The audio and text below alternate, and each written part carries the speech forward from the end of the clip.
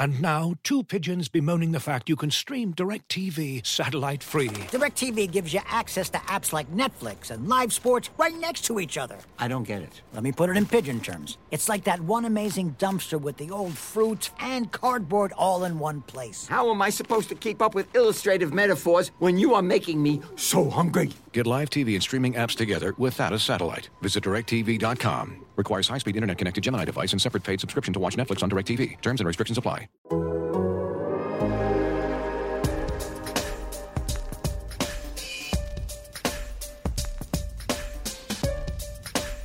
right, everybody working up. Everybody's working. With that, time's yours.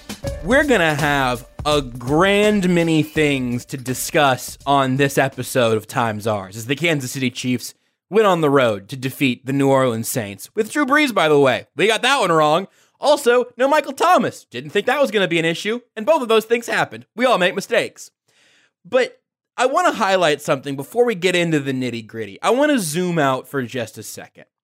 The Chiefs went on the road and beat the Saints, who, definitely could end up in the Super Bowl. Before that, they went on the road and beat the Miami Dolphins, who are still fighting for a playoff spot. And their road game before that, they went on the road and beat the Tampa Bay Buccaneers, who have a very good chance to be one of the teams in the NFC Championship game, perhaps playing against the New Orleans Saints. Seems pretty plausible that path could end up happening. Maybe they face off in the playoffs. It could also be a Super Bowl team. Before that, they went on the road and beat the Las Vegas Raiders, who had given them the only loss of the season at home before that. And before that, they went on the road and blew out the Broncos. And before that, they went on the road and blew and really pretty handily handled the Buffalo Bills, who have since sort of taken claim to the throne of maybe we could beat the Chiefs if we gave it another shot. And before that, they went and they beat the Baltimore Ravens, who were that team and then weren't that team and then might be that team again. And then before that, they went on the road and beat the Chargers, who have probably the offensive rookie of the year and really a lot of good sort of fun, perhaps poisoned magic working in their favor. The Chiefs are 8-0 on the road in 2020. That has been accomplished. The next two games are at home. They went on the road and beat legitimate contenders from both conferences. Yes. The best of the best. They just didn't have the Packers on the schedule, and that's really unfortunate. They didn't have to go to Pittsburgh, and at this point, it feels like maybe they should have tried to petition the league to get that game, because for all the times we talk about Tuscaloosa Chiefs fans, Nate, the Chiefs have basically played Bama's schedule, but they never got the home and home. They were on the road for all of those teams, and they just came out of it undefeated. I mean, overtime, right? W. Hey, prime time in the most, anticipated game of the year. W. Can we play you guys on a Monday afternoon? Will you sleepwalk? No? You won't sleepwalk? Okay. Hey, our entire season's tonight. We're gonna beat you. Everybody knows what I'm talking about. Our entire season is tonight. In early November. Look, Tampa Tom, he kind of woke up, but it was too late. Tua and the Dolphins, hey, welcome to championship football. And yes, the Saints, even with the triumphant return of Drew Brees, was it really triumphant for a half? They went out there and they got a win. It's the first time in the Super Bowl era that the Chiefs have gone undefeated on the road in the regular season. And as I wrote for The Athletic, perhaps, fellas, the next road game for the Kansas City Chiefs will be February 7th in Tampa Bay for Super Bowl 55. I'm just saying that's where they want their next road game, because obviously if they win out, they'll have the bye. They'll have home field advantage through the playoffs. But man, just wildly impressive, and another example of they're the best team. It's hard to say in the NFL that is built on parity and on hey, maybe you shouldn't get that pass deflection because you need Trevor Lawrence, because they balance this out. They balance it out for you. What you doing over there in LA? In a league that is designed to not have, true dominant teams, the Chiefs are just way above everybody. And even without their best lineman, y'all, they still put up 30, which again, I shouldn't be surprised, but I'm kind of am. I'm glad you started off with the whole idea of Bama schedule, because early on in the year, so that, the Chiefs beat Houston. Well, then they barely beat the Chargers. Well, then they beat the Ravens. But then they barely beat the Patriots. And they lost to the Raiders. And then they had 3 pretty blowout wins in a row. But now they're barely beating teams. But the thing is, they played a tough schedule this year. This has not been easy for them. Miami's been way better than anyone expected, right? Especially once Tua took over. Tampa Bay has been really good. Oh, also, in the last 4 games, they played 3 of the best 5 defenses in the NFL.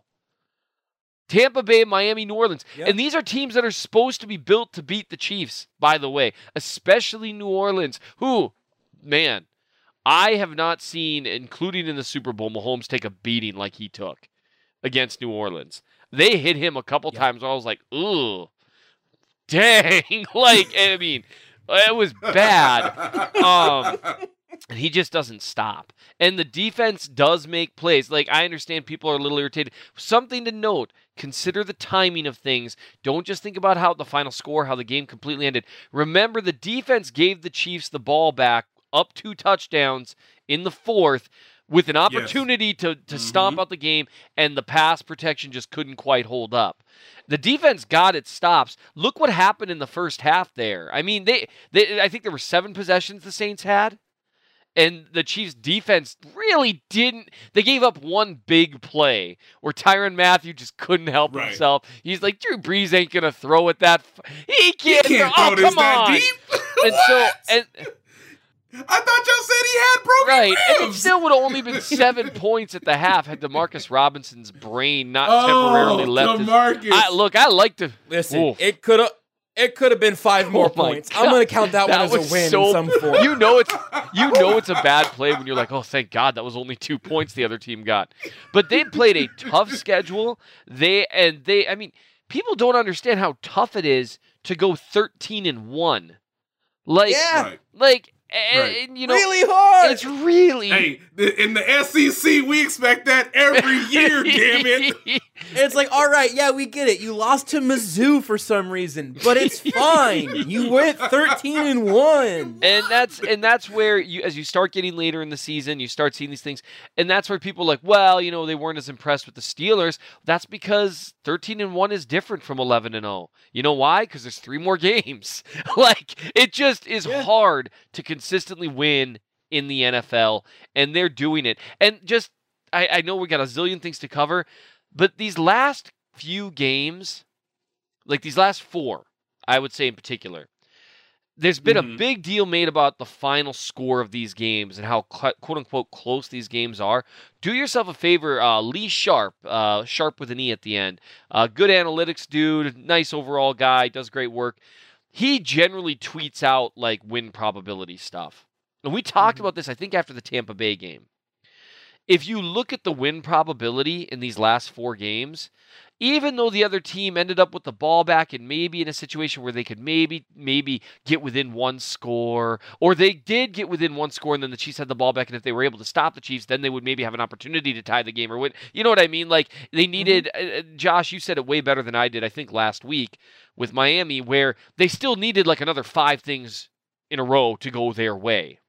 Right. When we're watching that game, we feel, because we have feelings, we feel like all those bad things are going to happen. In reality, they're probably not going to. In every one of those games, you're still talking the win probability never dropped below 75% for the Chiefs.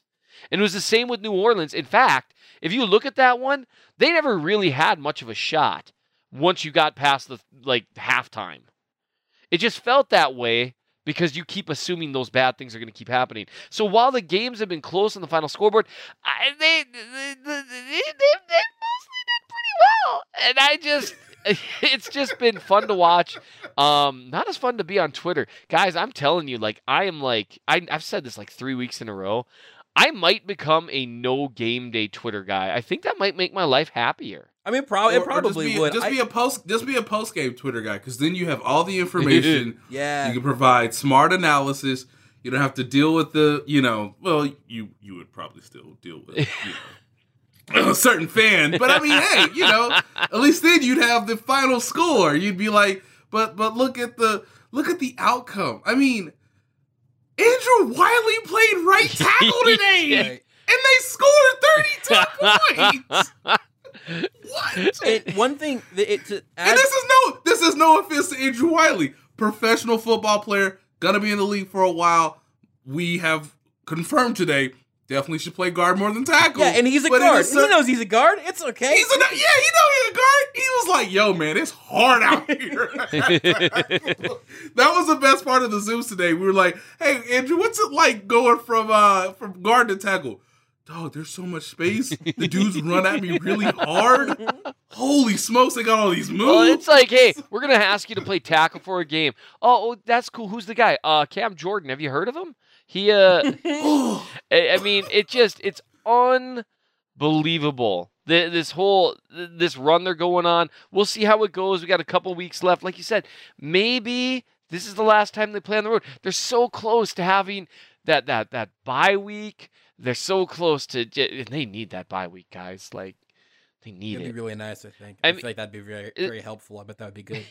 And also on a side note, we got to experience firsthand, finally, the absolute gaping chasm between Drew Brees and Patrick Mahomes. It is a chasm. Now, and that's not really fair. Maybe like 3 or 4 years ago, it would have been a different story. But it is a chasm at this point. Like, it's not even close. And it was such an impressive game from Mahomes. That second touchdown drive is one of the most impressive drives I've ever seen from a quarterback. Where they were doing everything right, it just didn't matter, and it was hilarious. Yeah. Mm-hmm. Oh, yeah. Right. I mean, and the thing that surprised me, and I'm sure it did to maybe even for you, Josh, for a little bit, even though I know you sort of believe in this sort of philosophy, regardless of who's on your offensive line. I tweeted out a stat where it was like, yo, Patrick Mahomes has like 1 million pass attempts, and they've only ran the ball with Clyde Edwards-Helaire and Le'Veon Bell 3 times. Yeah. So, like, even the Saints are like, well, look, all we got to do is play deep. Our 4 gonna get there. Look who's on that offensive line. Hell, Eric Fisher can't even walk when the game's not playing. Like, we should be fine. And then they look up and it's like 14-0, and you're like, but how? Right. So this is something that Seth wrote in his esteemed Chief of the North newsletter that he wrote about before the game. I think it came out after the last podcast, but certainly before the game. When you're looking at the Chiefs tackles, like, what do you do to kind of give Patrick Mahomes something to work with in the event that perhaps he's behind Yasir Durant and Martinez Rankin or whatever, and it ended up being Fisher and Wiley, obviously.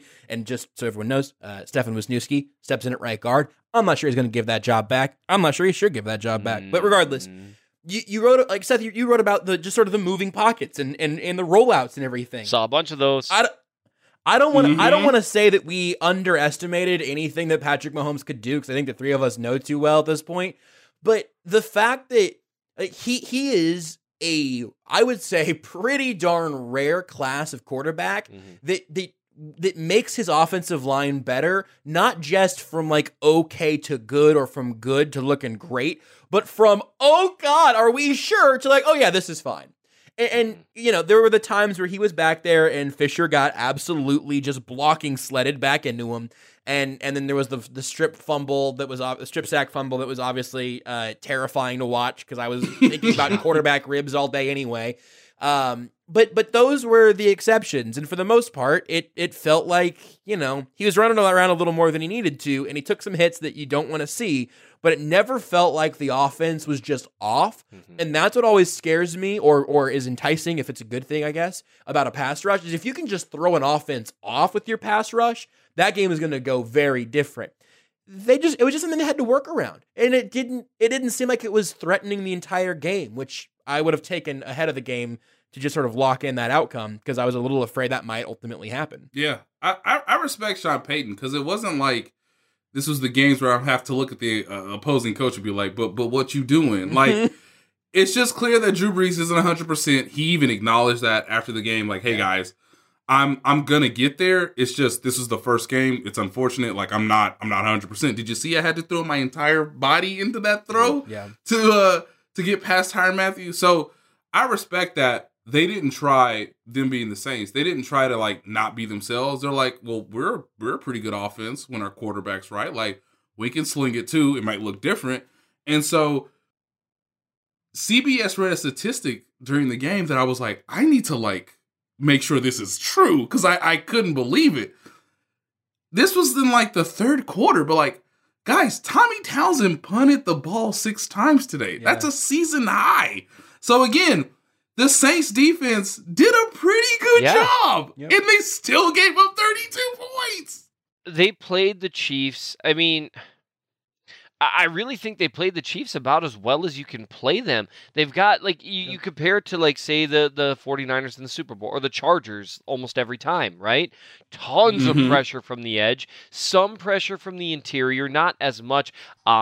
Shout out to Wisniewski, who is going to set some kind of record for number of times a team should have started him sooner and didn't, and then he got off the field because of injury, and the coach is like, in this case, last year, was it Wiley last year too? Oh, poor Andrew. Yeah, it was Wiley. Look, so I mean, start the bidding now. I guess if we're all in agreement, would you keep Andrew Wiley or would you keep Nick Allegretti? Just think about that for a week before they play the Falcons. Right, and they need to think about that. I mean, because Wisniewski looked fine out there, and they ran the ball a little bit better. Now, there's a lot of other things going on with that. Speaking of running the ball, I know we'll probably talk about it eventually. Hopefully Clyde Edwards-Helaire is okay. Doesn't seem like he would be because, ow. But I mean, he was running hard. Like, every time he was getting hit, he was picking up like an extra 3 or 4 yards. And he was juking guys out of their jock. It was great. And so hopefully he's okay, at least as okay as you could be with something like that. But anyway, I mean, they were running the ball pretty well. This was actually the first game just with how Mahomes was getting smacked and how successful Edwards-Helaire and Bell were running the ball most of the time. This is the first game I was like, Andy, you could call a couple more runs, dude. Like, just a few more. Maybe not these Darrell Williams right up the gut runs. Like those I'm not a fan of. But like, when Clyde was gaining 7-8 yards a pop. And even Bell, who we can all acknowledge at this point, Bell's lost a step. Like, still super patient, but the burst isn't quite what it was. He was gaining good yardage, too. This is the first game. That's how well they played the Chiefs, that I was actually thinking, man, maybe they ought to be running the ball a little bit more because Patrick's going to die. Like, like right there on the field. They played him as well as you can. I don't know how you play it better. Like, they forced Mahomes to make about a dozen miracle plays. Ranging from this is a pretty good miracle, this is like the water into wine miracle, where it's like I'll tell you what, wine's expensive. That's pretty. Water comes out of the faucet. Well, yeah, but remember the scale that we're dealing with here, because I'm about to, from. I mean, I know where you're going. Yeah, where the leeches at? Go ahead, Seth. I'll tell you which one I'd rather be able to do. We're going, from water to wine to, raised a man from the dead that had been dead for 3 days, for example, or 4 days. Excuse me. Oh, got to open that book every now and then. I mean, that's ranging from those. But he had like 4 or 5 of those raise a dude from the dead plays. Like, where it's just like, instead of Lazarus come forth, what was it? I don't know. Sammy come forth. I don't know how much I want to tell this line. It was McCole over there. McCole over there. And he. Hey, McCole, come on this water, dog. You fine. Walk out with me. You can walk out with me. Walk out here and get this toe tap touchdown. And it would explain the time he dropped it, too, because that's when he looked around and saw the waves and was afraid. You got to stop looking around, McCole. You got to stop looking around. Keep your eyes on Patrick. Keep your eyes on Patrick. Oh, man, this is getting a little blasphemous for me. It's so very involved. Anyway. Look, it immediately came to my mind when you said it, because, look, He was running a route. He was running a secondary route that was like, well, this is what we are supposed to do when Patrick's out of the pocket. Wow, he threw that. Wow. This is like right in my hands. Like, what a toe tap, though. This is like manna from heaven. That play was so good. It was, and McCole was just about to, he'd had a couple tough plays there, but the talent is there.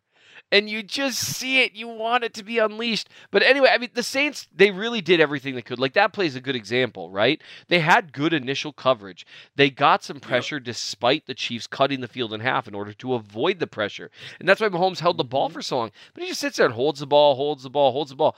And I can't believe that throw. I thought he was throwing it away. Yeah. Yes. And so it's just that I think that play is gonna. This is a stupid list to try to put together, but that's gonna be one of the ones that I feel like we should talk about more. That we don't like. It reminds the one that always sticks out is from the Niners game back in I think it was Mahomes' third or fourth game. Whenever Garoppolo tore his knee, It was was this his first game in Arrowhead? Yep. first home game. That's yeah. In Arrowhead. Yep. Because I was there for that one in the press box. Lots of people were making very unprofessional noises after that play happened, and not to point any fingers, but it was happening. Yeah, Torres. That touchdown to Demarcus Robinson, it felt sort of like one of those where you're like, well, that doesn't make any sense. But this one, he was going to his left, and it was out of the left side of the end zone, right? We really are numb to some of this. It's just like what are you supposed to do? I don't know. I just don't know. It's one of those plays that would make me quit if I was playing defense. It's like, well, I'm going to go play different. I'm going to go try soccer because it can't be harder than this. Yeah, this is the most interesting thing is that is not the throw that made Tony Romo, who provides great analysis, and as a former quarterback, you see some things leak through. The throw that made Romo freak out was incomplete. The deep shot to Watkins. Yeah, that went through his hands. Yeah, Tony was freaking. He was geeking out over that throw. He was just like, "What are you gonna do? You go tell the coach? Well, coach, what are you supposed to do? He hit a 6-inch window." And he did. He did, because that coverage was literally perfect. He could not have been in better. Because I was like, Mahomes overshot him a little bit. It's like, nah, had he put that 6 inches further shallow, that's maybe a pick. He put that in literally the only place it was even a shot at catching it.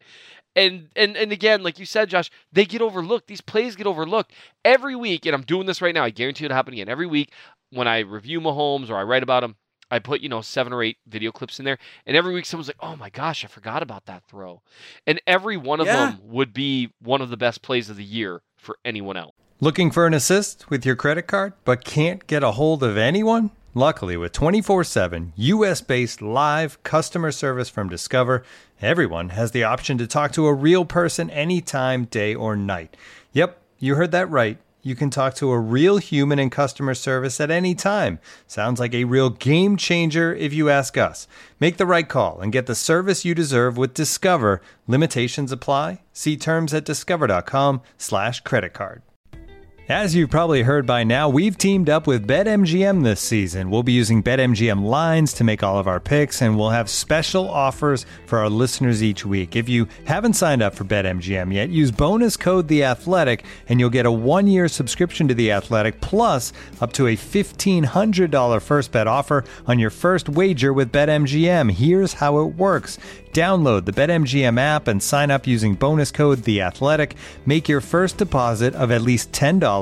Place your first bet on any game and claim your voucher for a 1-year subscription to The Athletic. See BetMGM.com for terms. U.S. promotional offers not available in D.C., Mississippi, New York, Nevada, Ontario, or Puerto Rico. Gambling problem? Call 1-800-GAMBLER. Available in the U.S. Call 877-8-HOPE-NY or text HOPE-NY 467-369 in New York. Call 1-800-NEXT-STEP in Arizona. 1-800-327-5050 in Massachusetts. 1-800-BETS-OFF in Iowa. 1-800-270-7117 for confidential help in Michigan. 1-800-981-0023 in Puerto Rico. First bet offer for new customers only in partnership with Kansas Crossing Casino and Hotel. Don't forget, if you haven't signed up for BetMGM yet, use bonus code THEATHLETIC, and you'll get a 1-year subscription to The Athletic, plus up to a $1,500 first bet offer on your first wager. Can we talk about something that you actually could never do on Madden, right? Where he's rolling to his right, and he even said this on the post-game Zoom. Oh, I realize I ain't gonna get the corner. Okay, I can't get the perimeter. Can't get the edge. Stop where I'm going. The defensive end is like, but where are you going? He steps up, creates his own virtual pocket with no offensive lineman, and just rifles the ball for like a first down. And you're just like, but as a defensive end, there's no drill for that. There's literally no pass rushing drill. And you can't do that on Madden. You can't just stop and be like, all right, 1, 2 in the pocket, throw it. And you're like, but like, well, again, what are the Saints supposed to do? Look, even if the Saints are fully healthy in a month and a half's time, right? Let's say we get the rematch in the Super Bowl. Say this would have been even cooler despite everything that happened chaotically on championship game day in 2018, right? When both teams have an argument that they probably should have been in the Super Bowl. As a coaching staff, what can you put on tape that's anything different than you've already seen today? And again, Mitchell Schwartz might be back.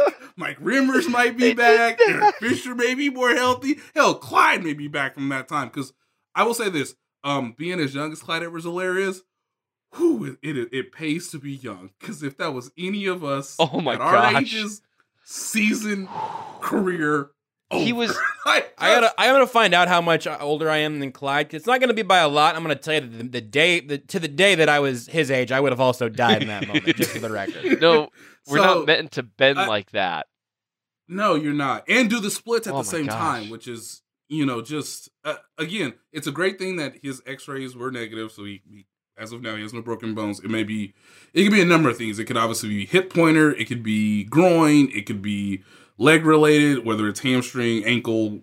Although Le'Veon Bell got his Rick Burkholder on, it was like, no, he told me his ankle's fine. Yeah, that was very weird. It's like, oh, okay. Yeah. Well, I guess we can eliminate that from the injury report. Le'Veon's getting used to being a Chief still, because you know Andy was like, Le'Veon, can I see you in my office? We don't do that here. I know Big Ben went on the radio every week and talked about everyone. We don't do that here. Here, we say things like, yeah, Willie Gay's really coming along nicely. We'll see what happens. It's 1 week at a time process. Right. That's what we do in Kansas City. Again, I appreciate Le'Veon's candor, honesty, and his thoroughness in terms of his medical field. But look, he said Clyde's in good spirits, so it might not be a season-ending injury. I guess that's the biggest headline from this, because it looked bad, and guys are immediately, waving for the trainer to come on the field, which is always like the worst case scenario. But look, he may even be back to some capacity if these two teams meet in the Super Bowl. And again, I just don't know what the Saints could do other than tell Drew Brees, hey, you 100% now? Cool, because we need 40. Yeah. Like, we might need 40. And we may make Mahomes really uncomfortable, but he always kind of has an answer. And I know we'll get to it much later, but there's one part of the game from a Mahomes, standpoint that I sort of wrote about. And even when I think about that, and as I was typing the words on my keyboard, I was like, but this isn't normal. This isn't normal human activity. Like, I don't know what you do. I do want to unpack a little bit of the Clyde stuff again. I think, Nate, you pretty much covered most of the stuff to know. Andy Reid said that his x-rays came back negative and had some very medical terms of, like, he got crossed up and his legs are sore and he did the splits and some things basically to that end. The one thing, I think as soon as you see any athlete kind of hobbling off the field like that, you immediately start worrying about all those knee ligaments. And the one thing that I think is probably relatively safe to say at this point, Nate, please correct me if you've heard otherwise, but it seems like usually whenever a player has a knee tendon injury, ACL, MCL, PCL, whatever, catastrophic knee injury, etc., can't put pressure on it. And that usually starts coming out 10 minutes after they're down the tunnel, or at least soon after the game. You get, Andy Reid might say, we're worried about his knee, or we think it's probably a knee, or, know, any of those sort of terms usually start coming around. Somebody tweets it out, whatever. He was listed as doubtful with a hip/leg injury. Hip is scary because hip can be, hip feels like it can affect a lot of other things, obviously. Yes, and you can start to compromise if you or compromise is not the right word I'm looking for, but you can overcompensate if you come back. Obviously, we know medical science has, not pandemic related, but like, look, it's like medical science is amazing, but like Bo Jackson taken away because of a hip injury. Yeah. So like things are different now than it was before, but like running backs have had hip injuries in the past, and they usually aren't great. And whatever specifics we find out, the people listening to this will probably know more. I mean, they will know more than we know right now. By the time we're done. Yeah. And so I have a small amount of optimism, just sort of but based on the things that we haven't heard. Obviously, there's still a lot of bad things that could come out of it. But whenever you see him go down and both of his legs are bending in bad directions, yes. I'm immediately afraid of like the Colecchio Simile injury, like where it's just like, yeah, both of his knees like had bad pops, and this is gonna be tough. I don't know, like that's the kind of thing where you're like, oh man, like that's gonna be a very long, very difficult road. The things we haven't heard so far, and again, as of right now, we don't know about the MRI and whatnot. But it seems like if it was a knee tendon issue, we would probably have known that by now. Yes, and the Chiefs are going to be cautious about this. We're going to learn more because of the MRI tomorrow. It was a lot of positivity coming out of the locker room in regards to Clyde, and so as a reference point, this is not similar, but I'm getting just as a reference point, there was way more positivity coming out of that Denver Broncos, out of that Denver, that stadium in Denver, that locker room, the visitors' locker room, I should say, back in October of last year, than like even I wanted to admit at the moment, because I was like, but did y'all see his knee pop out? Right. Like I know, like I don't want to make y'all sound crazy, but like that's crazy, right. And so there is some level of trust, I guess, fans should have with like if they think there's some positivity about Clyde's situation, well then maybe there's a case that his season isn't over. Obviously, we dealt with Juan's situation in the season finale in the regular season last year against the Chargers, and that was clear as day, where non-contact, knowing exactly, covering sports as long as we have, seeing the injury in the replay, and then seeing Juan's reaction when he kind of sauntered out of the locker room. Even like he didn't have to say it, he didn't have to verbalize, but I kind of knew, okay, tomorrow Andy's going to come out. They're going to double check it. They're going to reconfirm to us that, yes, it's an ACL and the season is essentially over. So I'm just giving you some examples, but I guess the optimism for Clyde means, hey, you hope it's a couple weeks. Obviously, that complicates things because you're about to make a playoff run.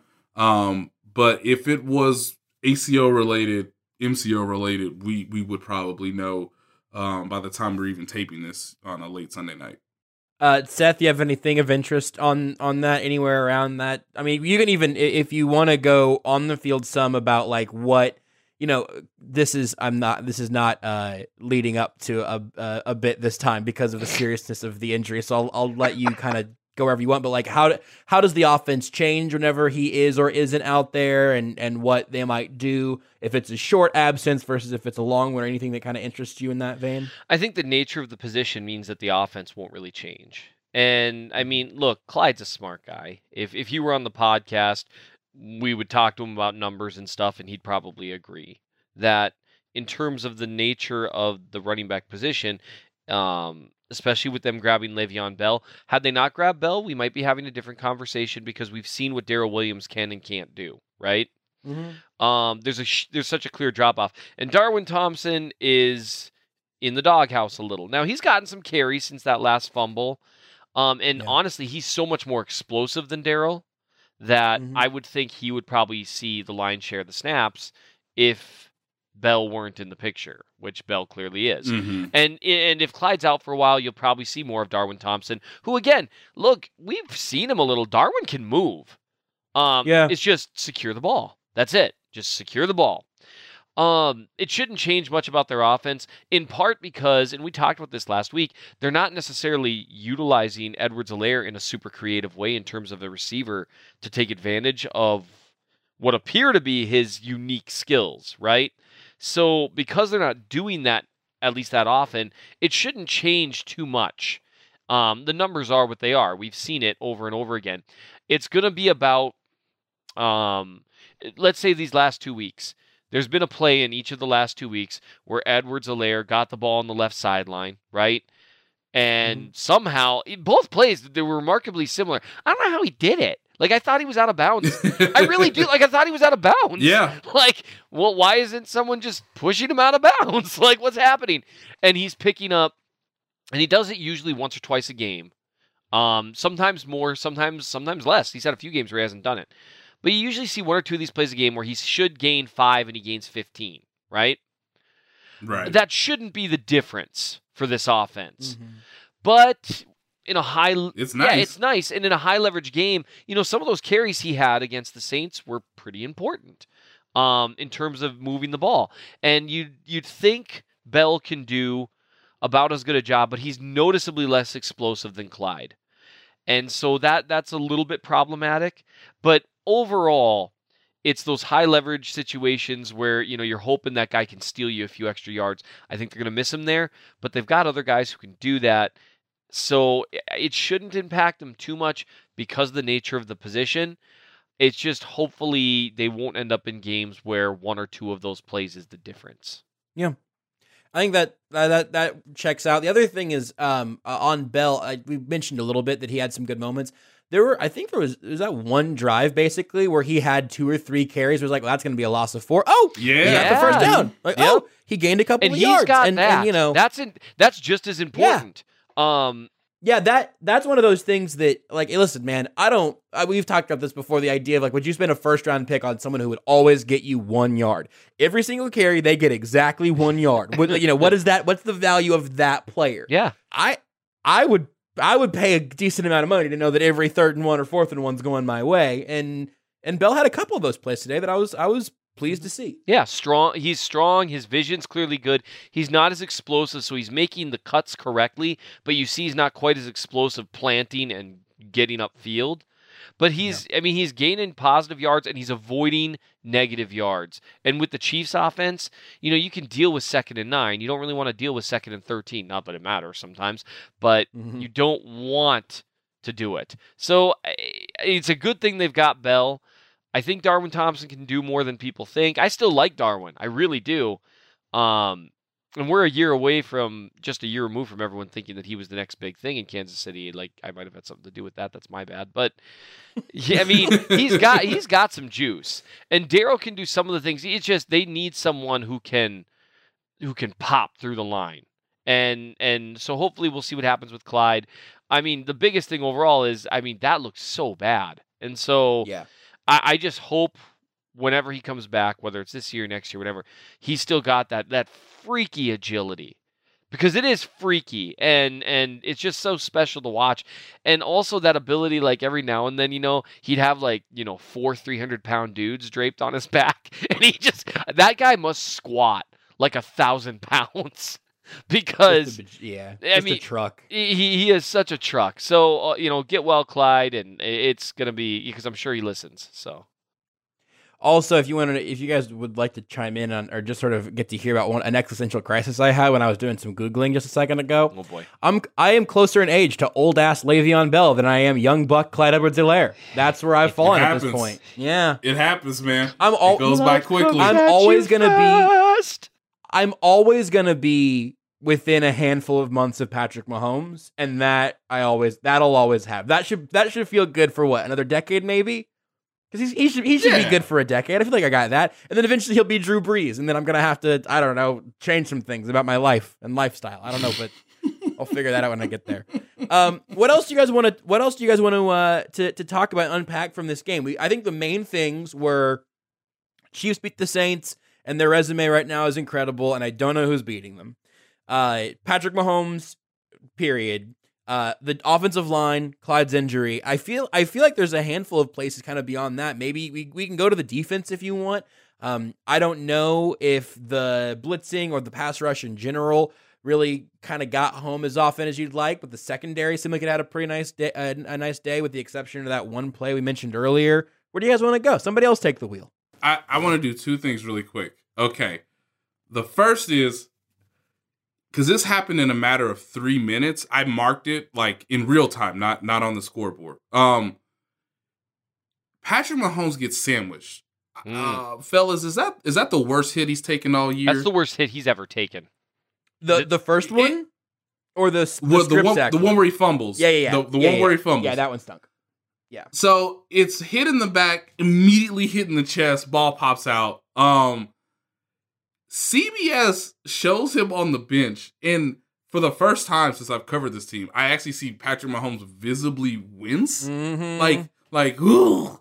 And so the Saints quickly use the takeaway. They get a touchdown. 3 minutes later, after being like crunched, he's back on the field. And you mentioned this before we started recording, Seth. He comes back on the field. You think, okay, ease him in. Interestingly, they come out in this like modernized I formation. Anthony Sherman's on the field.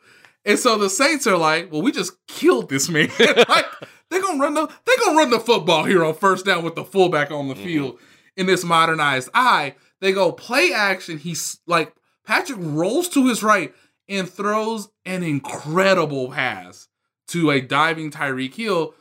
First down, 9 plays later, they get a field goal, they go up 10, and it's a wrap. And it's just like, Patrick Mahomes took the worst hit of the season, perhaps in his career, as you guys attest, and on the next possession, he doesn't get sacked, and he's excellent. Again, how many quarterbacks do this? There is a certain advantage that's supposed to come with consistently hitting a quarterback. A person. Yeah. Yes. There's an advantage that's supposed to come there. And obviously there's an advantage in every play, right? And that does happen to Mahomes and the Chiefs. There's an advantage to hitting him on that particular play. You know, he fumbled. They got the ball back. But that's supposed to be cumulative, right? It's supposed to take a toll. Physically, yes, mentally, they're supposed to start checking down way faster. They're supposed to start bailing out of the pocket early, which Mahomes started doing for like 1 or 2 snaps, and then was like, "Nope, not doing this today." Nope, not anymore. It was crazy to see him course correct like that mid game. I mean, he's a freak. It's supposed to cause them to drop sooner and give up on plays, but like I got a play here in the fourth quarter where he's getting hit by 2 guys, and as he's getting hit, he lofts the ball to Kelsey. Yes, that's on the same drive. It's on the same drive. And that throw to Hill is just one of those, like, he had to put a lot of mustard on it. He couldn't step into it. He had a guy in his face. And, you know, one thing you said about Clyde, it's good to be young. Because I think Mahomes, he's a young dude. I don't think he's going to be able to take hits like that without, you know, I think he's icing up tonight. How's that? I mean, clearly. I mean, he's 25 years old, but he took Our guy Bobby is on the phone with him, like, okay, let's maybe take it easy the next couple days, and just like, let's maybe not get too nuts. Let's ice up. You know, it's always good to take Steve Smith's advice. Just ice up a little bit. And now, 2 pigeons bemoaning the fact you can stream DirecTV satellite free. DirecTV gives you access to apps like Netflix and live sports right next to each other. I don't get it. Let me put it in pigeon terms. It's like that one amazing dumpster with the old fruit and cardboard all in one place. How am I supposed to keep up with illustrative metaphors when you are making me so hungry? Get live TV and streaming apps together without a satellite. Visit DirecTV.com. Requires high-speed internet-connected Gemini device and separate paid subscription to watch Netflix on DirecTV. Terms and restrictions apply. Hey, it's Kaylee Cuoco for Priceline. Ready to go to your happy place for a happy price? Well, why didn't you say so? Just download the Priceline app right now and save up to 60% on hotels. So whether it's Cousin Kevin's Kazoo Concert in Kansas City, go Kevin, or Becky's Bachelorette Bash in Bermuda, you never have to miss a trip ever again. So download the Priceline app today. Your savings are waiting. Go to your happy place for a happy price. Go to your happy price, Priceline. Yeah, and then the second thing I was gonna say, Seth, you asked this question on Twitter, and I just want you to verbally repeat it here so that I can give you my answer. Because I'm about to take you back to my adolescent years, and it's gonna hit people, I hope, in the chest the way it hits me every time I say this person's name. All right. Finish this sentence for me. All right, we're gonna play a game. I like it. Finish this sentence. We're gonna play a game, and it's gonna show up in an article on the Chief of the North newsletter. You can get the info at that at Seth's Twitter account. An article that is already like 85% written, and man, I got 299 responses to this. People, you are awesome. Yes. Playing against Patrick Mahomes must feel like Nate. He's Frieza. He's Frieza. Anybody who ever watched Dragon Ball Z, it's the greatest saga, in my opinion. He is Frieza. It's like, but we beat him. No, here comes another transformation. but I hit him in the front and in the back, and he fumbled. Here comes another transformation. But I popped his knee out of his kneecap. Here comes another transformation. How do we beat this dude? He's Frieza. Now, most people will like me to probably relay Patrick Mahomes to Goku, but look, we all know Frieza is beatable. Every human being is, but like, it's gonna take an Herculean Goku effort to beat the Chiefs in the playoffs. Yep. Like, I love it. That is such Dragon a Ball Z but we hit him for from 2 years. But we. No. He's got another Dragon Ball Z felt like it went on for 2 years, and they still hadn't beat this guy. That's right. That's so good. So that's inspired me. The thing that I feel like at this point is, just any video game where you have the boss fight, but it's one that you literally you're supposed to lose so you can come back and like beat it later. But Patrick Mahomes is just always the boss. He's like, it's like there is no strategy. There is no Nintendo Power Magazine that can give you the 5,000 IQ strat to beat this boss right now. You have to lose, and you can come back later and try again. Like, it's so good. It's wild. That's such a good question, Seth.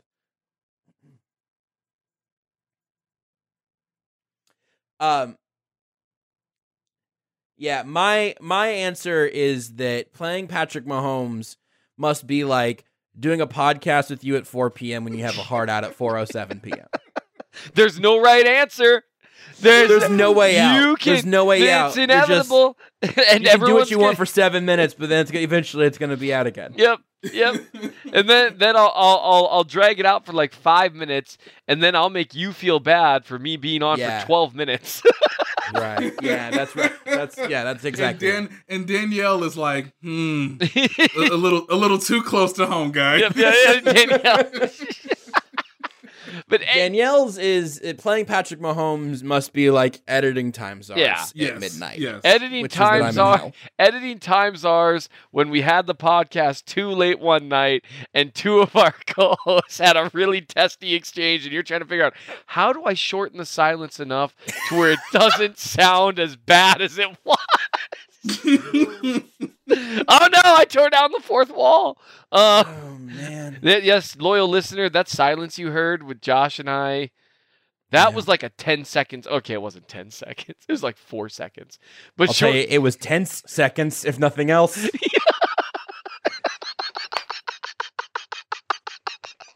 Anyway. I really enjoyed that. Thank you. Thank you. I did too, actually. So this is what I'm writing about, because my title for the article, because this is all I could think about after the game.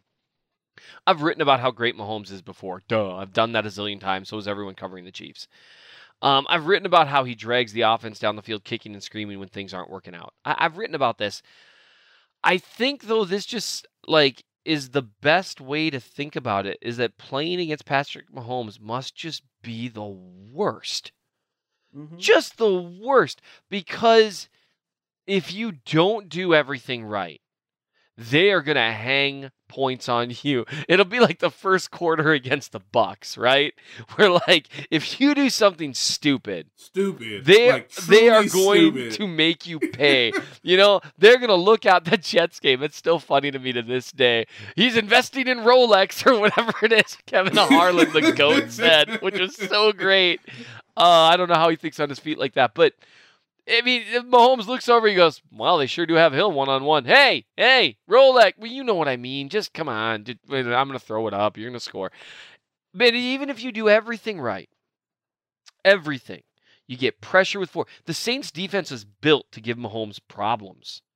They've got great coverage on the back end. They're super aggressive, maybe a little too aggressive. And they can get pressure, and the Chiefs had a depleted line. This was it. Right? This was the bad Mahomes game. It was finally going to happen. He had a negative EPA through like a quarter and a half or something like that. Mm-hmm. And then he just does stuff. And I was actually sitting there trying to think to myself what it would feel like to be like a Saints fan watching that game. And I know Beards replied to me, Josh, for your guys' sad fans on Reddit. And someone had commented, I am not liking this Patrick fellow. The closest thing I can think of, and I was a kid at the time, and so Josh, this would have been before your time, because yes, I'm old. We can all get there. Nate, you remember when the Chiefs would play Marino? Yes. And they could never sack him. Derek Thomas, it seemed like he was going to get him every time. Yep. Every snap, because DT was great. And Marino would flick his wrist, and the ball would hit some receiver in stride 10 yards down the field. And that release was the fastest. And look, Mahomes is great. Marino had the fastest release I've ever seen. Just boom, the ball's out. That's the closest thing I can compare it to. I can't imagine feeling that rage as an adult. Right. It reminds me. It reminds me, honestly, and this is going way back, but it reminds me of the way the 1994 season ended. Right. It's Joe Montana's last year with the Chiefs. Yep. He's clearly not the player he used to be. But Joe Montana, credit to him, he always got up for the playoffs. So it's the wild card game. It's in Joe Robbie Stadium. Yes, that's what they used to call it, kids. And they went touchdown for touchdown. It's 17-17 at halftime, I believe. Mm-hmm. And it's just but the Chiefs defense are going to get stopped, right? They got Derek Thomas, they got Neil Smith, they got guys, and it's just no. It's Dan Marino, no. You got to keep scoring. If he's going to throw the ball every 2 seconds, we have no shot. And look, the best thing about Dan Marino is you never remember who his receivers are. Never. Tell me one receiver who played with Dan Marino. You can't do it. Okay, maybe you could do it, but that's not my point. The point is that Dan Marino was really, really good until he played the Buffalo Bills in the early 1990s. And it was so unfortunate because he was in the division and he never went to another Super Bowl. And that's just the way it works, kids. But it is very fair to say Dan Marino was, when he was right, you asking for turnovers. Because if you don't get turnovers, you going to give up 30.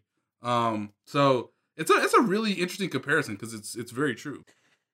The Dan Marino don't know any of his receivers thing is such an interest. I just pulled up a Sporkle quiz of Dan Marino touchdown receivers, and they're the only two guys who caught more than 25 are Mark Clayton and Mark Duper. A couple of Marks, just two Marks just out there running around catching touchdowns from Dan Marino. And then it's O.J. McDuffie, Nat Moore. O.J. McDuffie. Who didn't love him in the early fantasy years? Irving and when Fryer, I mean Dan why is he Johnson? not catching more touchdowns? That's so interesting. Yep. Because you're right. I just don't, none of those dudes really stick. Dan Johnson's not even the most famous Dan Johnson. That is honestly Dan Marino's Hall of Fame claim. It's name my receivers. Yep. Then I'm in the Hall of Fame, okay? If you Google Dan Johnson, it's do you mean Dan Johnson baseball pitcher, Dan Johnson American drummer, Dan Johnson Utah State representative, or Dan Johnson former member of the Kentucky House of Representatives? None of those. I want the one that caught 15 touchdown passes from Dan Marino. Wow. And it will forever be a shame, and I know we've gone on a weird tangent here, but Weird tangent. Yeah. Super But weird. it will always be a shame, and I think any of our listeners who are really above 33, 34 will, they'll know this. It's a shame that Marino didn't play in the modern era because he really was unbelievable. Some of these quarterbacks that are kind of old school type quarterbacks, I don't think they'd be as great in today's game. I really don't. Man, I want to cough and say names so badly right now that I am physically restraining myself because I just Do it. No. Say it. I am immune. John Elway. Yeah. He That did was it. the one. He did That it. was it. That was Does John Elway have a plan? I'll put down on this. His only plan was to get Peyton Manning and just draft Von Miller. Does he have a plan? I don't know. I've been saying this ever since I started covering the NFL. Does John Elway have a plan? He does not have a plan. I don't know if he does. We got Jared Judy. Judy should have been a Chief. There's another side note. Could have, should have, would have thing. Anyway. But if you want to dunk on John Elway, be our guest. This team should be Tyreek Hill, Travis Kelce, Jerry Jeudy, and DK Metcalf. Hey, you know what? McColl bought himself another week that he shouldn't get hated on. That was an incredible catch. Although DK Metcalf come after a couple of It came after a couple, at least one. I saw nothing. That's okay. No, and look, there's no shame in being not nearly as good as DK Metcalf, and he's not right now. I think he'd say that. Maybe he'd say that. I don't know. That was one interesting thing. You actually saw the Chiefs get kind of frustrated with each other on the sideline. That's kind of unusual. And I know Hardman was in the middle of that, but it was a pretty brief thing. One of my favorite things are sideline skirmishes because somehow offensive linemen always materialize and separate people. It's always offensive linemen. Hey, boys, come on now. Yeah, like hold up. Plenty of time left on the clock. Yep, we're not doing this. Maybe in a pinch, a backup tight end. Maybe I feel like Deion Yelder could step in. Yeah, yep. In a pinch. Much like what the offensive line was almost in. But I digress. I do want to say, the Falcons, they don't have nearly as good a defense except when they're playing the Raiders for some reason. Mm-hmm. So, I mean, maybe the Chiefs shouldn't take them lightly because apparently they're awesome against the AFC West. But I really do need to see the line get a little healthier because I got to tell you, as unbelievable as Mahomes is, since we're kind of just wandering from topic to topic, it's you're sort of wandering topic to topic. I maybe have had a stat open for 17 minutes waiting to kind of transition to the defense. Let's hear it. Let's hear it. I just don't want to see Mahomes get beat up like that again. Go. I think that might be something that we should talk about next episode because I think that the fact that game literally doesn't matter. I would be so happy if Andy Reid just had like a week 16 bye before playing again in week 17. I would be here for that. I don't think he's going to do it, but I don't know. This is a statistic from Randy Jazzarelli occasionally of this very website. Yeah. And a respected, wonderful colleague. Drew Brees had thrown for a completion percentage above 50% in blank consecutive games. Have you guys heard this stat yet? No, I have not. Seth, you know the stat? Did you I see don't this tweet? think so. Maybe I did. I would like for you guys to guess how many consecutive games where Drew Brees has had over 50% of as a completion percentage. He's known for his accuracy. I mean, he's how many games has he played in his career? I don't know. Oh my God. That's too many. It's less than that. All right, the game's, oh man, the game's, Nate hey did Seth, the thing. Hey 10. Seth, say 7. 10. Say 7. Thank you. 115 consecutive games. Holy crap, Seth, you were so low. I should have just put a 1 instead of the 2. That's all. He had been over 50% completion percentage in 115 consecutive games, which is the all-time NFL record. He hadn't had a completion rate under 50% since 2013. Good Lord. Against New England. Nate just today. thinks there's 30 games in a season, so he's just hey, Danielle, I'm on that NBA schedule. I don't know what I'm doing, y'all. Danielle, please just bleep out Nate's answer so people won't be spoiled. You can leave everything in. Just bleep out the number, whatever number he said, if you would. It was somewhere in the 200s. It was too high. You have my authorization. Also from Ranny, Patrick Mahomes, in case you're wondering, has had a completion percentage above 50% in 50 consecutive games, the 8th longest streak of all time. The reason his streak is only 50 games is that he's only played in 50 games. Which is so good. But I wanted to take a second and talk about the Chiefs' defense, and specifically the secondary, and also I have something to admit about L'Jarius Sneed. I know now I'm really driving. We were off the road, and now I am like on a straightaway. Go.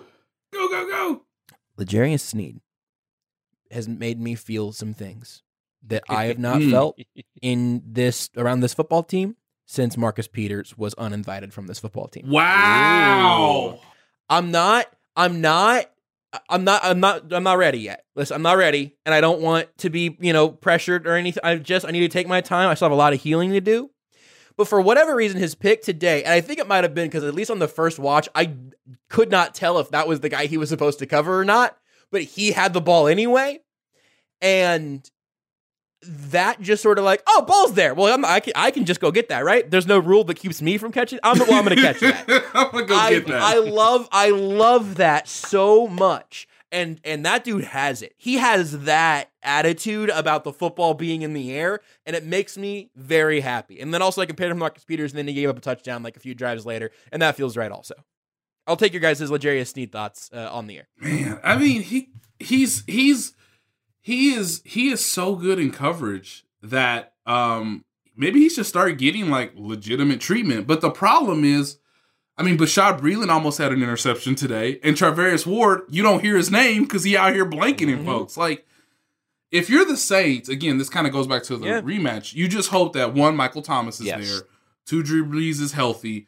Maybe that opens it up a little bit more from Alvin Kamara because let me tell you something, kids. As well as L'Jarius Sneed played, and he played well, got an interception and got a sack. Ben Niemann tackled Alvin Kamara every time the two men met. It blew my mind. That's actually true.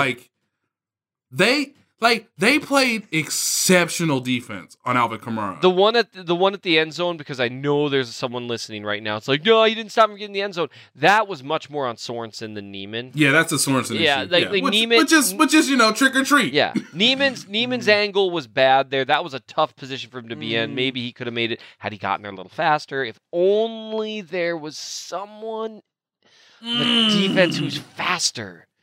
Where would they find a faster? But you know what? We shouldn't dog Niemann right now because he was a short tackler. That is what he's supposed to do. You needed that. Yeah. Absolutely. But for L'Jarius' sake, he's had a couple interceptions that were so close. Today's was perhaps his most impressive because he got the toe tap in. They're starting to get really good at blitzing these cornerbacks, whether it's him or Charvarius Ward. Tyrann Mathieu could have had an interception today. This was the worst game Drew Brees has played in I don't know how long. But part of that is attributed to the Chiefs defense. And I love when Tony Romo, has the capabilities, because I don't know, they don't give this to every color commentator because they're not Tony Romo. They actually show you the all-22 in real time, and they're like, but where are you throwing the ball? Okay, that guy's covered, that guy's covered, that guy's covered. Yep. Where the ball supposed to go? Yeah, what are you going to do with it? You got people yelling from the couch, get rid of the ball. It's like, where? Where? Right. Do you want him to throw a pick six? Right. I'm going to sneak this in before somebody tweets me. I found the replay of the Sneed interception. It was definitely the guy that he was covering. The reason it was confusing was because by the time the ball got there, that man was on the ground. And so it felt like Sneed was swooping in from nothing because he kind of was. But man, he played that ball so well. He kind of bobbled it, but then got his toes dragging it. Anyway, that's all. I'm just happy about the L'Jarius Sneed experience at this point. You want to know how to know that I think they've got something here? I have charted one of his games, and that's it. I've chosen not to since then because I've been hurt before, guys. I knew he was going to say this. I have seen cornerback is a wildly varied position. You can have Jalen Ramsey have down seasons. It happens. It's really hard to be consistently elite. Average players can put up borderline elite seasons and then they come crashing down the next year.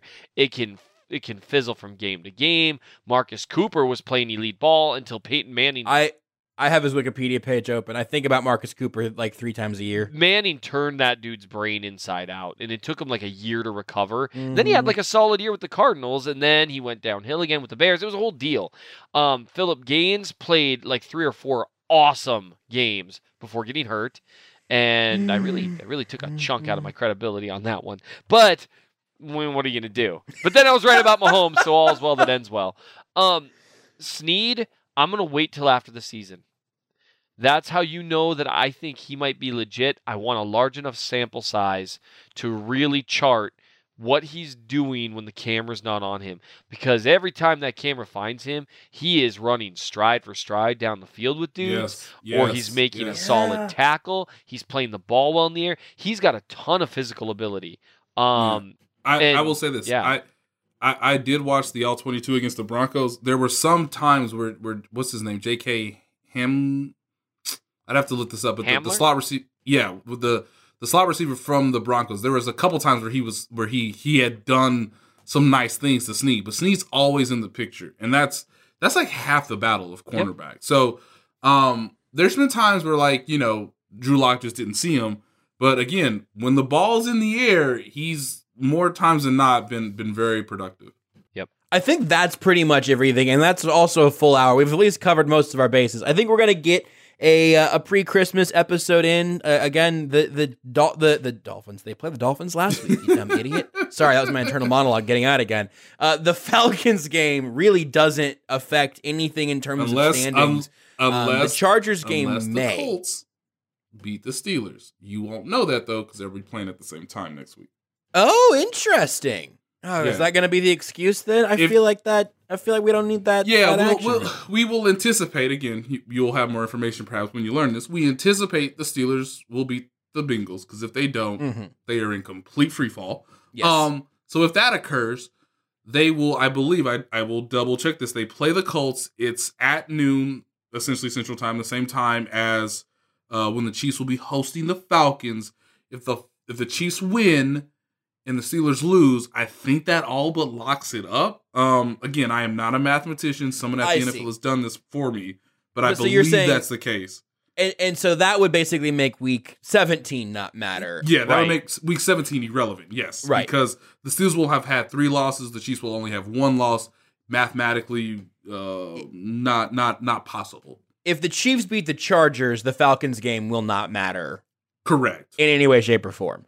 Correct. Okay, there we go. So there's that. But I will see what happens there. The issue is you can't really rest Eric Fisher in your tackles and then play Patrick Mahomes. That feels like a bad idea. So that might be something we discuss a little more. Probably an episode that goes up probably Wednesday. We think we're gonna try to make a little Christmas week episode happen ahead of the Falcons game, and then if we don't, we'll figure it out. We'll get there. You'll get something before Christmas. Our little present from you. Unless we don't, in which case, bah humbug. I got the Grinch Stole Your Podcast. I don't know. You can read Nate's story about this game up on The Athletic right now. By the time you're listening to this podcast, you can check out what Seth has in the Chief of the North newsletter, and you can follow me on Twitch and watch my Among Us streams, which is the next sort of phase of my career, I think. And that does it. The Chiefs beat the Steelers. The Saints. It's too late, guys. It's too late. I ran myself into a wall. It's too late. The Chiefs beat the Saints. Seth, say something, and then Nate, you say your thing. And this failure will be what I sit with for the next several days, that I remember that I ended this episode of Time Czars with a big old poop at the end of the podcast. I've got a good one for you. Just a reminder. I'm the Lamar Jackson of this podcast. They said, hurry, get to the locker room. I'm cramping. They said it during the broadcast, but just to remind people, the Patrick Mahomes Chiefs have the 2 longest streaks in history of 20-plus games. That is right. Basically, it's all Patrick Mahomes minus 1 game. Unbelievable. I would just say that the Saints tried to fight the Chiefs, and one of the Saints actually threw a punch. And the Chiefs still landed the knockout.